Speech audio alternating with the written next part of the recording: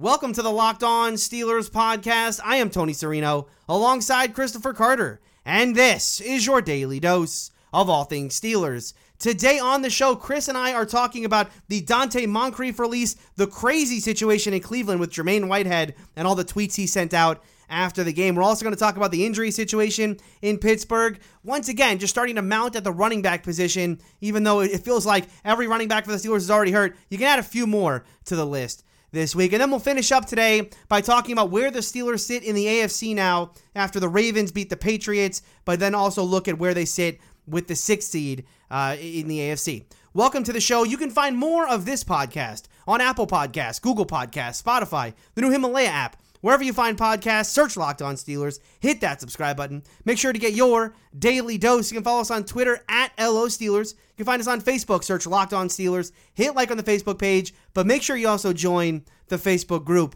You can also find us on Instagram at Locked On Steelers. All right, Chris, how you doing today? Doing great, Tony. How are you? Well, I am sweating a little bit. I know you host a fantasy show for WPXI in Pittsburgh, and I know people hate hearing about fantasy stories, but I do want to talk about this one, Chris, because I want to know, did I make the right choice here, right? Obviously we're watching this Giants-Cowboys game. The Cowboys look like they're going to win this game, but here was the decision I had going into this game, Chris. I was up by 1 point. I had Amari Cooper. My opponent has Darius Slayton, okay? I had no defense. I was doing the no defense thing this week because I didn't like my defensive matchup. Now, I came into tonight, I felt like Amari Cooper would probably outscore Darius Slayton, but I got scared and I played the Giants defense. Did I make the wrong choice? Oh, no, Tony. I know. Well, listen, it ended up fine. It looked good early. I mean, listen, the first play of the game, Dak throws a pick, and I'm like, I'm a genius. I'm an absolute genius. But it's ended up well. Amari Cooper scored a touchdown, so. And a 45-yard touchdown. If you guys count big plays, that should work out for you. But he has 18 points, so and Slayton has 1, so good to go there. Giants are giving me a 0. What's funny is I was looking at the Giants' schedule this year and looking at how many, because the worry I had with the defense that I was going to get negative points, right? The Giants have only had negative points one time this year. That was the game they played against the Cowboys opening day. So, rolling the dice on this one. Rolling the dice. All right, let's start today with some news and notes again, because we do have some things to talk about from the weekend that aren't directly related to the game itself. First of all, Chris, Donte Moncrief, no longer a Pittsburgh Steeler. He was waived over the weekend to make room on the roster for Tony Brooks-James, which, I think we all saw that coming in the offseason, right? That the Steelers' big wide receiver was going to get cut for someone named Tony Brooks-James. Everyone saw that one coming. But no, this was really a move, and we've talked about this before, for the Steelers to qualify for that third-round compensatory pick, the Le'Veon Bell pick, essentially. They needed to make a corresponding move because of the fact that L.J. Fort was cut by the Eagles, and if you're confused by that, why they needed to do that, so are we. But essentially, Chris, the Steelers made that move. The Panthers claimed Donte Moncrief, so the Steelers are actually going to save some in salary here as well. This was an expected move, but here it is, Chris. Donte Moncrief no longer a Steeler. Yeah, and it's like what you said. We kind of expected this once the LJ Fort move happened, and Donte Moncrief hasn't been contributing to the offense. The Steelers knew that they didn't have to release him until week 10. Yeah. So they were probably biding their time as much as they can. But once Connor was down and Snell was down, and they said, all right, we need to add some depth to this running back position. An easy roster probably, we know we got to get rid of in a week anyways, is Moncrief, so might as well just cut the ties now, let him, go somewhere else and, give him a shot to play. I still think, I think the Panthers might actually be able to get some usage out of him. If his hands are healed, I think he'll be fine. It's just unfortunate with the way that he debuted with the Steelers, because he was coming off, a rough hand injury, and he had some crucial drops and just wasn't all together. Just unfortunate for him, but I think he'll bounce back and he'll make some plays in the NFL still. I don't think he's completely useless. It was just horrible timing. And then just L.J. Fort being cut by the Eagles, that was just wow. And I think if that doesn't happen, Moncrief is still a Steeler right now. I agree with you. Yeah, obviously there'd be no reason for him to cut him, and not that they're going to get him back into the lineup, but just from a depth perspective, having him there makes a lot of sense. I think in some ways though, Dante Moncrief and his poor play early on ends up being somewhat of a blessing in disguise for this offense because it meant so many more reps for Deontay Johnson. And what we found out throughout this year is that Deontay Johnson's pretty good. I mean, we knew this from the tape that we watched, Chris, and not just the tape we watched from Toledo, but when we went to camp in July and August. I mean, that kid can play. And what the Dante Moncrief thing did was allow Johnson to get some early reps, maybe earlier than he would have gotten had Moncrief been the kind of number 2 receiver we were talking about throughout camp. So that ends up being a plus here. And yeah, I think you're right. Look, if Moncrief can stay healthy, who knows what he'll do with Carolina. He was a serviceable receiver in Jacksonville, and he was, when he played with when he played with Andrew Luck that one year, I mean, he actually put up some numbers. So you're right. I think Carolina may get more out of him than the Steelers did. The Steelers were just in a place where, he not only did he play poorly against New England, but that drop when it hit him right in the hands in Seattle, that was kind of the last straw. And we've seen him sparingly ever since. Another thing I want to talk about, Chris, from the weekend that happened was this Jermaine Whitehead situation in Cleveland. I thought, we followed the Antonio Brown situation because we cover the Steelers, and Antonio Brown, obviously everything the Steelers went through in the offseason. Watching what he did in his exit from the Raiders and then being signed by the Patriots and all the craziness that happened on social media after he got cut from the Patriots, I thought, Chris, that would be the craziest thing we will see from a player on social media for a long time. And by a long time, I guess I meant... what's up? I know I was to say, long time. You mean in a few weeks? Yeah, about 8 weeks is about how long it lasted. Congratulations, AB. You have now lost the craziest athlete on social media belt to Jermaine Whitehead, who, Chris, I think will have that belt for a very, very long time. After the Browns lost to the Broncos, he went on Twitter, basically started attacking fans, sending death threats to fans, telling basically every fan he could that he's ready to fight them. He put his home address on Twitter for fans, I guess, to come fight him. He was attacking team radio guys on Twitter. When the PR team came up to him, he was doing this from the locker room while the media is in there interviewing players. And so when a PR guy came into the locker room to tell Whitehead to stop tweeting this and delete the tweets, Whitehead told the guy no. He told the PR team, no, I will not stop tweeting. And he did not, Chris. Not only did he not stop tweeting, but it took Twitter suspending his account for the death threats for that to stop. And so did that stop him? No, because he's got an Instagram account, so he just went over there and started doing the same thing. Needless to say, this ends in Jermaine Whitehead being released by the Cleveland Browns on Monday, Chris. But this is about as crazy as they come. And I know we've been joking all year about this Browns team, but this is finally it. I mean, this whole thing is unraveling.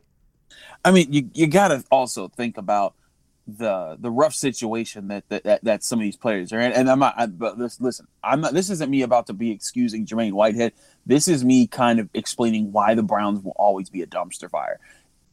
This team knows nothing but losing. This organization knows nothing but losing. And again, why would you bring up Freddie Kitchens to be the head coach? Why would you not go get someone who at least has experience winning in the NFL or at least experience winning in college and says, we're going to change the culture here? And that's not what they did. They got someone that was boys with Baker. I still don't get maybe he shook Sean McVay's hand once because apparently that's all you need to do to get approval to be a head coach in the NFL sometimes. And that's actually the most likely reason why he got the job right there. It's like he said, you see this picture? I took a picture with Sean McVay 3 years ago, and look at me. He photoshopped himself into a picture with Sean McVay, and really that's good enough. Now, that would be the ultimate scandal, is if the whole reason is that he photoshopped the picture with him and Sean McVay, and the Browns bought it, and that's why they hired him. Oh, but you know what? It's the Browns. I don't put it past them. That could have actually happened. But back to Jermaine Whitehead. It's completely inexcusable. We've all seen players go at it with fans online when they're mad, they're frustrated, they're in their worst spot.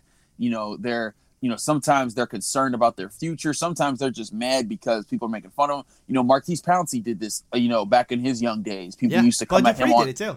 Bud Dupree did it. Mike Mitchell used to get into it with people. Yeah, he did. on social media.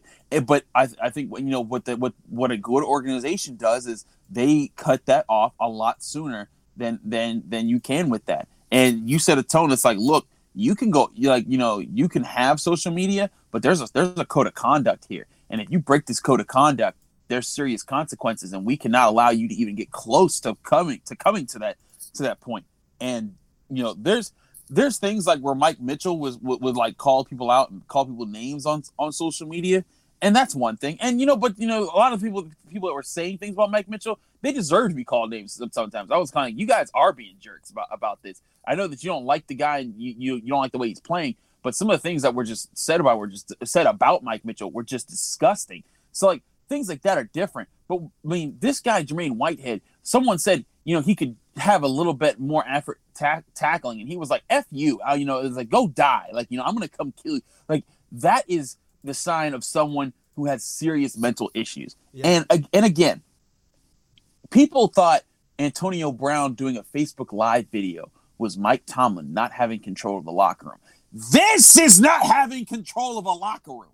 I mean, this is, and it continues to show. I also think, and Jermaine Whitehead aside, Tony, did you see the pictures of Baker Mayfield after the game in the press conference with his stupid mustache look? Oh my God. Hold on. I got to pull this up because someone on the Facebook group had the perfect quote of this. He said, I want to give him credit, so bear with me here while I pull it up.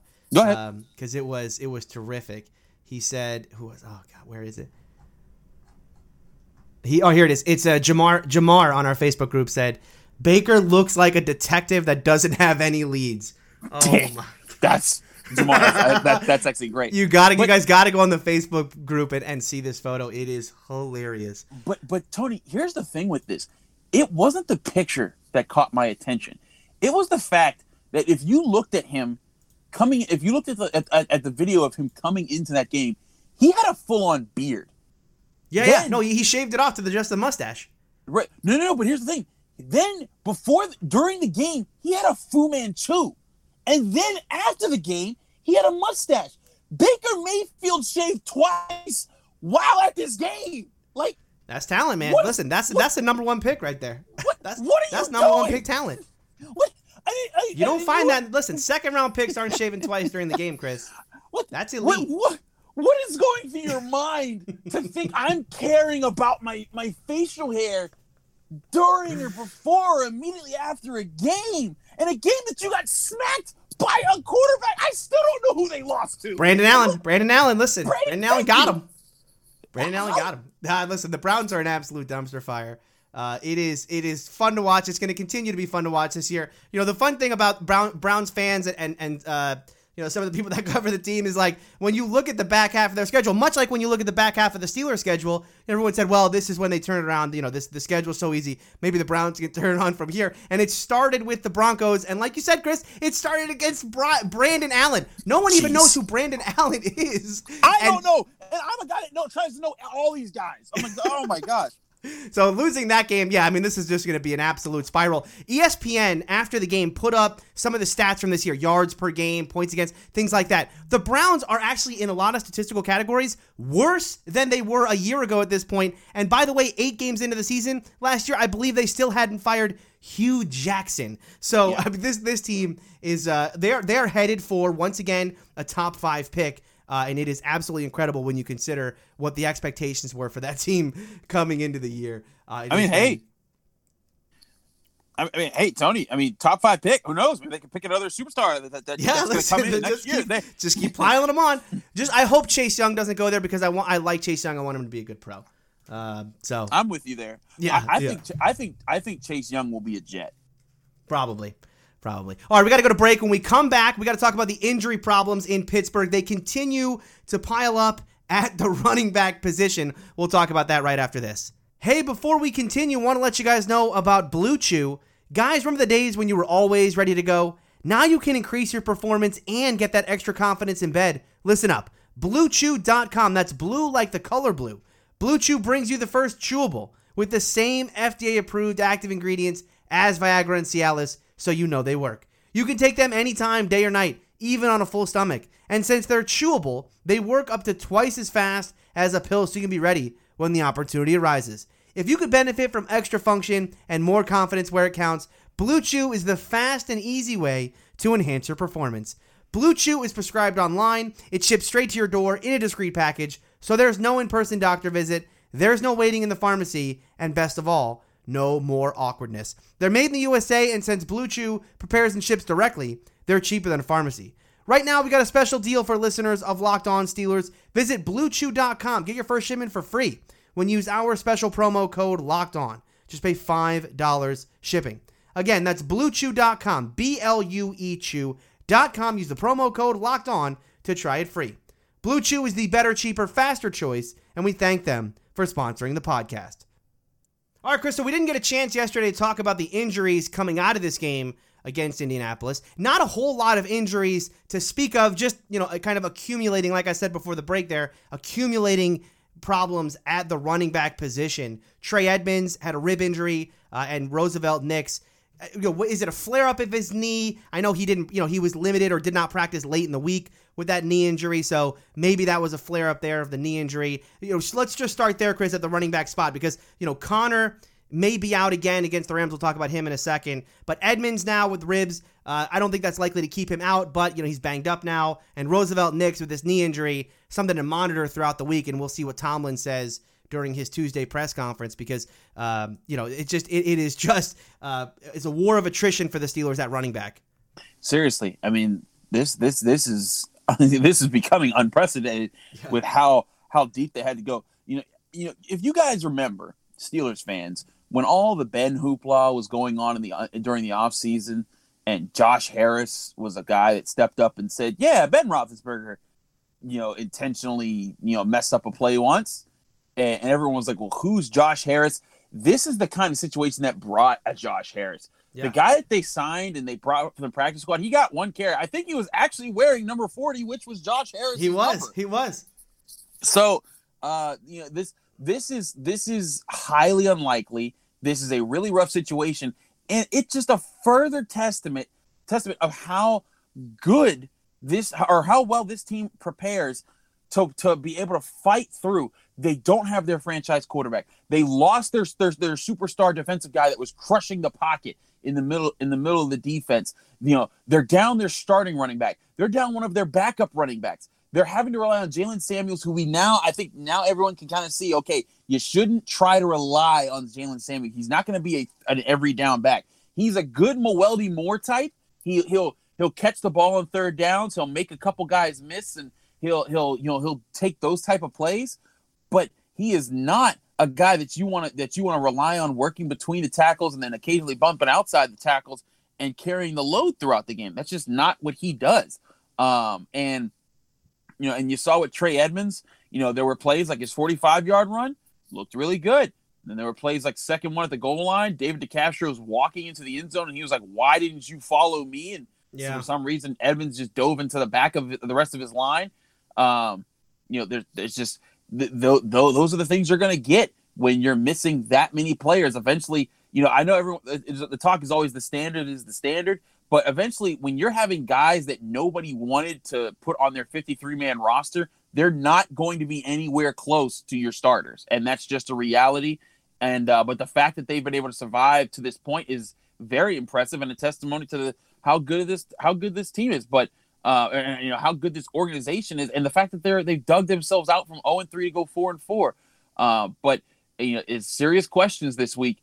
Can Connor at least go a little bit to help with the Jalen Samuels situations, because Snell's not going to be back. Nope. And Edmonds, I mean, if he's not back, now you're talking about going even further down the list. So it's just, Tony Brooks James. Let's go. You guys ready? You guys ready for Tony Brooks James? The James Conner situation is an interesting one.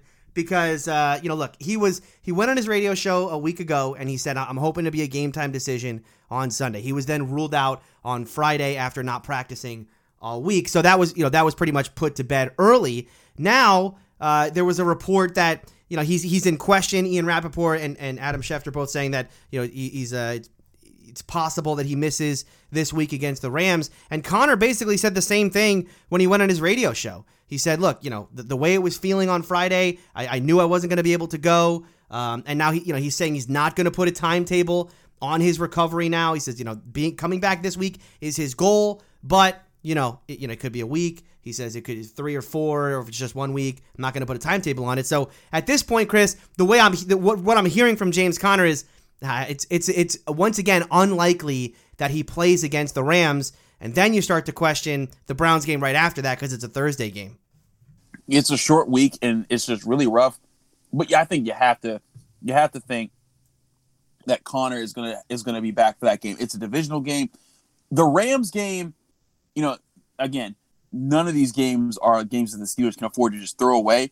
But if there was one game over the next several weeks that you could kind of just accept them losing while they could at least compete to win the other games, this would be the game. Yeah. But the Browns game, especially on the road, I think that Conner may get up for that one. I think he may be kind of like, I'm going to play this week. Yeah. And because because those teams, they still don't like each other as much as the Steelers have beaten down on them over the years. They still don't those teams. There's no love lost there. So I think that he may make a push. Now the other thing is also, will the Steelers even let him play, because they're an organization that does not force their players into those type of situations if they don't have to. Yeah. But it certainly could be a major concern if he's not back. I really think that they need this, especially this season. They need to live off of a balance between Conner and Samuels to keep people guessing.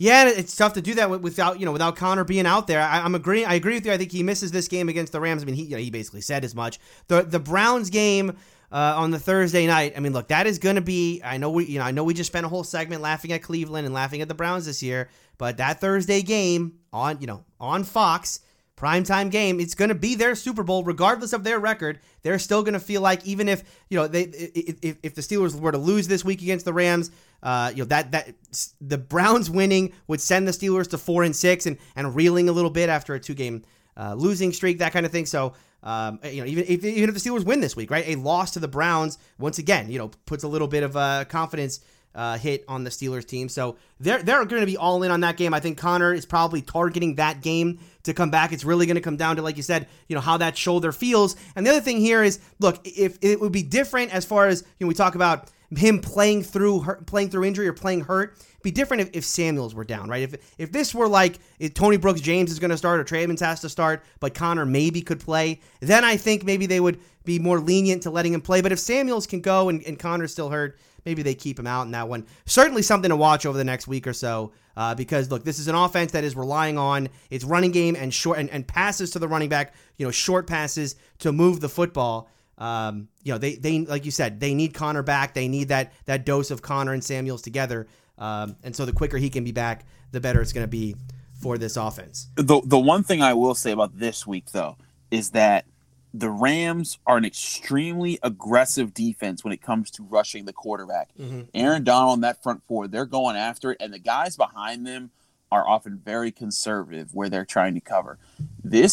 I think this is the week where the screens and the short passes can be very effective, unless the Rams key on them. But they added Jalen Ramsey, but if you look at the rest of their secondary, I mean, they don't have Talib anymore, they don't have Peters anymore. Their secondary is hurting for personnel and guys that they can trust.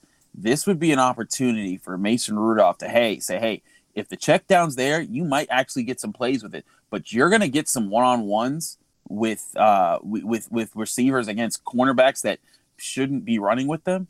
He's going to have to capitalize at something on this game against the Rams.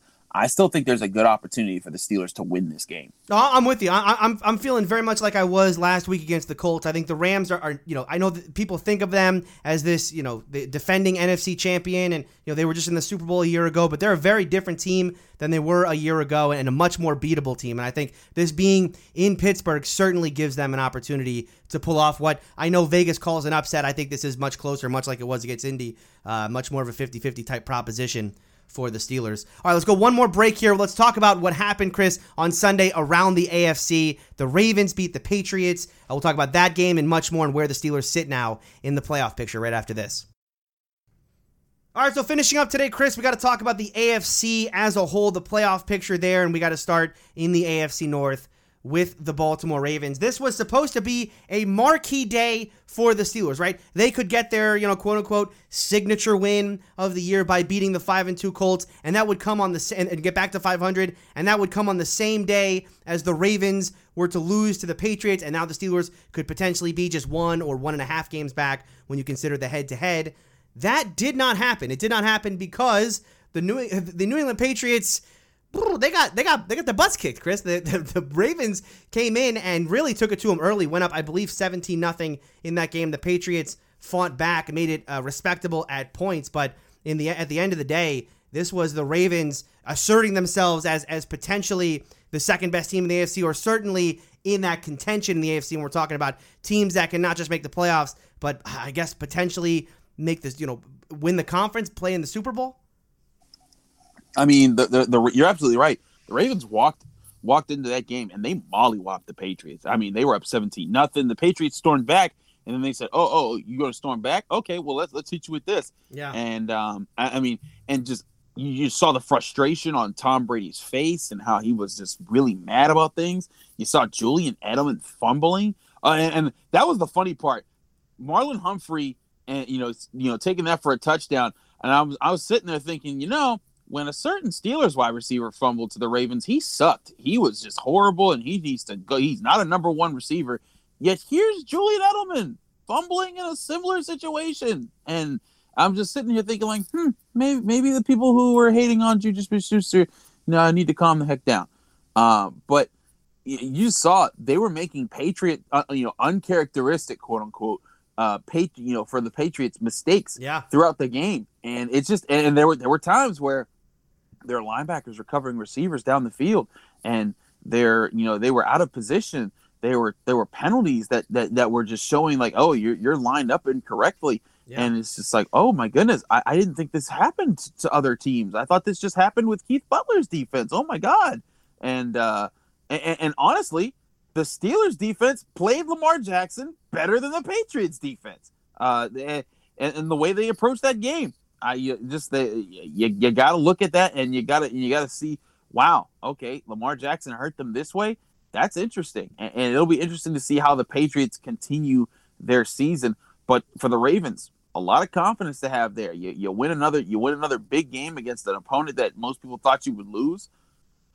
And beating the Seahawks and Patriots in back-to-back weeks, so that's huge for them. They're on a real roll. I still don't put, Tony, and I want to ask you, I don't put the Ravens as automatic locks to win the AFC North at this point, as some people are. They're thinking, well, they beat the Patriots, no one else is going to beat them this year, so the Ravens are going 14-2, and they've locked up the AFC North. Yeah. I'm not anywhere near close to that. I still think that this team's inconsistent, but what is your readout? Yeah, I mean, I'm right there with you, and I think, what people forgot going into this game against the Patriots is how well the Ravens have played the Patriots traditionally, right? Tom Brady has 2 losses in the playoffs at home. I mean, in his entire career, going all the way back to 2001. Both of those games are against the Ravens. The Ravens have played the Patriots tough for years, going all the way back, to Joe Flacco and that kind of thing. So, was I surprised that the Ravens came in and beat the Patriots? I wasn't surprised. It was more of like watching the game and just being disgusted. Although I can't imagine if I was watching it the other way and the Patriots were actually taking it to the Ravens that I would have been any more happy about watching it.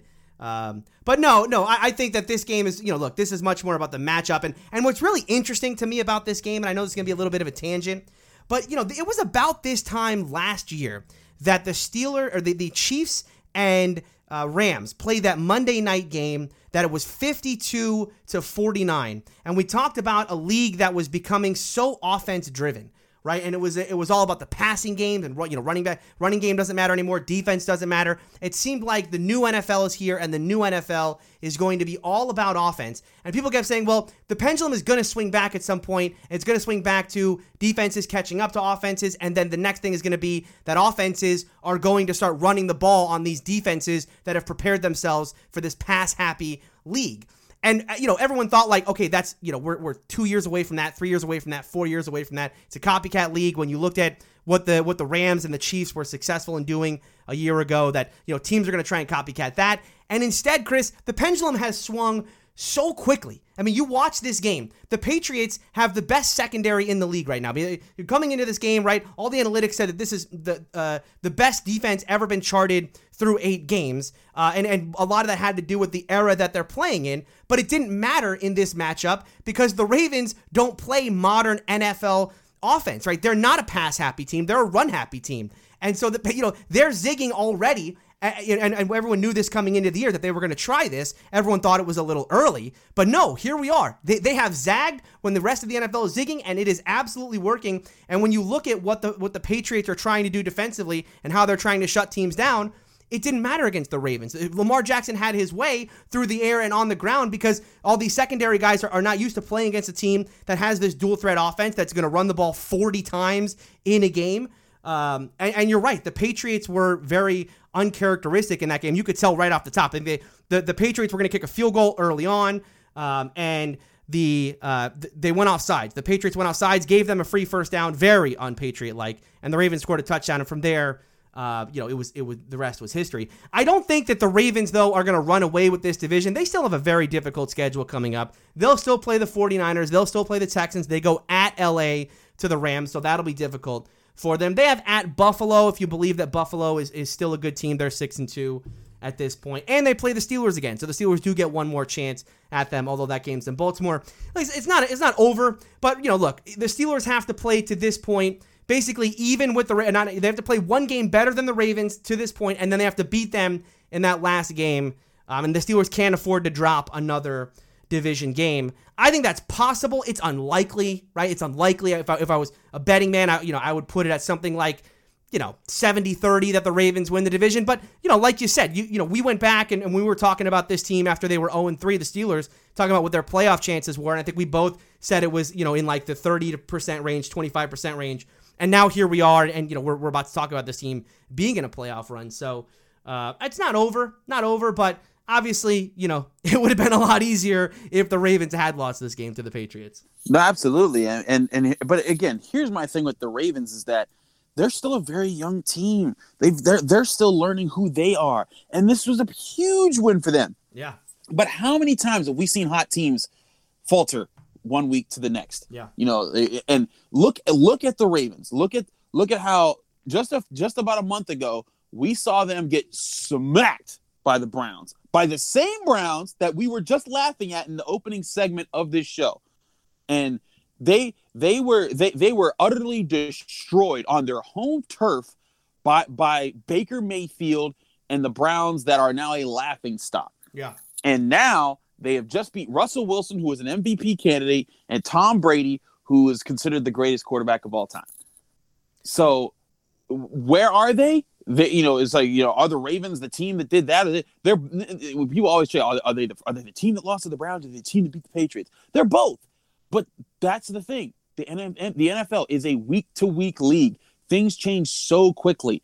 Just because they smoked the Patriots, on Sunday Night Football, it does not mean that they're going to go out and go 14-2.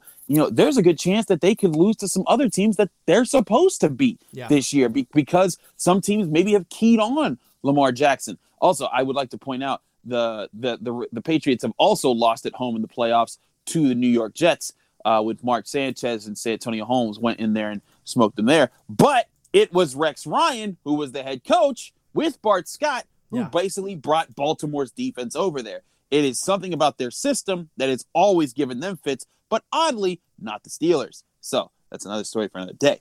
But I'm with you. This puts the division race in a very tough spot for the Steelers, but it also does not eliminate the Steelers. And still, the Steelers are right in the hunt, though, to make the playoffs as a wild card. They're one game back from the Colts, and they just beat them. Yeah, they are. They sit right now, if the playoffs started today, they sit 7th in the AFC. But, they've had a bye week. Other teams have not. So right now, it sits with the Colts at 5-3. They're the 6th seed. Buffalo, obviously, 6-2 is the 5 seed we're all just waiting for that thing to implode. I guess, we'll just keep, we're 8 weeks in now, we're halfway through, hadn't happened yet, lot of season left to play. Right behind the Steelers, or I guess tied with the Steelers, is the Oakland Raiders. You got the Jacksonville Jaguars behind them at 4-5, Tennessee Titans also 4-5. How about this, Chris? The LA Chargers have worked their way back up to 4-5. That's a team that the Steelers, once again, they have the tiebreaker over. So if it does come down to that at the end of the year, the Steelers will have the tiebreaker there. But they certainly sit right in the mix for, it's no longer fantasy land when we're talking about the playoffs. 4-4 is a 500 football team, and it sits just a game out of that 6th seed. And how about the Chargers, a team that we all thought was dead in the water? They lost at home to Devlin Hodges. Tony, okay, all jokes aside, they lost to a 4th string, undrafted rookie quarterback that didn't even play real Division I Power 5 conference football. And here they are whooping up on Aaron Rodgers and the Packers, who looked like strong NFC favorites along with the Saints. Right. And I think what we found out, Chris, is that Duck is better than Aaron Rodgers, is what you're trying to say. And I agree with you on that. I knew bring this. I took these down. I took this down on my notes. That Tony's going to go here. But I have to make this point because this further illustrates the point that this is a week-to-week league and that you should not just count a team in because they did something somewhere. Of course you did. I'm just saying if we're using the law of who beat who with who, Duck beat the Chargers, Aaron Rodgers lost to the Chargers, therefore it's not about who beat who. It's about again, 1 week you can be red hot, the next week you could stink up the joint. And that's what I'm saying with the Ravens. Do not just bank that they're going to win the rest of their games. Just like you can't bank that the Steelers are going to continue their 3-game win streak. Every team's going to be up and down. The Patriots, they looked unstoppable. And the perfect example is look at the Patriots. They smoked the Steelers back when they were healthy with Ben Roethlisberger. The Ravens barely escaped the Steelers. The Patriots should have destroyed the Ravens. And what happened? They got mollywopped. They got utterly, picked apart by Lamar Jackson, who, has inserted himself into the MVP talks, for the NFL. I don't think he's leading them, but he has certainly made a point to say, look, I'm not your traditional passing quarterback, and that's fine. Yeah. But I am still the most dangerous man to guard against. Yeah. Well, I think, when you talk about the matchup league, I think it's, it's a week-to-week league. It's a matchup league, right? You can look at a team and say, like, this team is good, this team is bad, but you don't know how they're going to match up when they actually play one another. And that's why you can have anything happen in these games.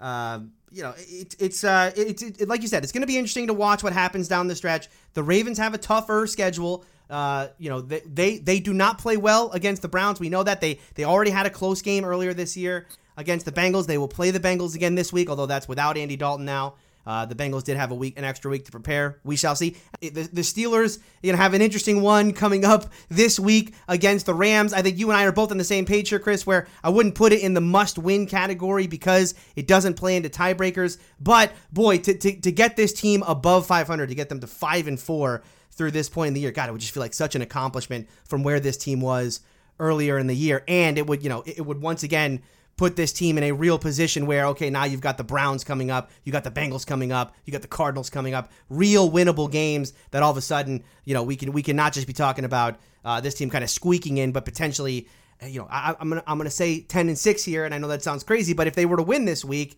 I think 10-6 becomes more realistic. But I guess we'll have to wait and see what happens on Sunday. Chris and I are going to do crossover tomorrow with the Locked On Rams guy. I forget his name. I apologize. We'll talk to him tomorrow, though, right here. Before then, Chris, let people know where they can find your work. As always, find me on Twitter at Carter Critiques, where I'm answering all your questions. If you want to follow me, I will follow you back. I tweet a lot about football and about other funny things that are going on in the world, so it's always a good time on there. Thanks for all those who do interact with Tony and myself on Twitter.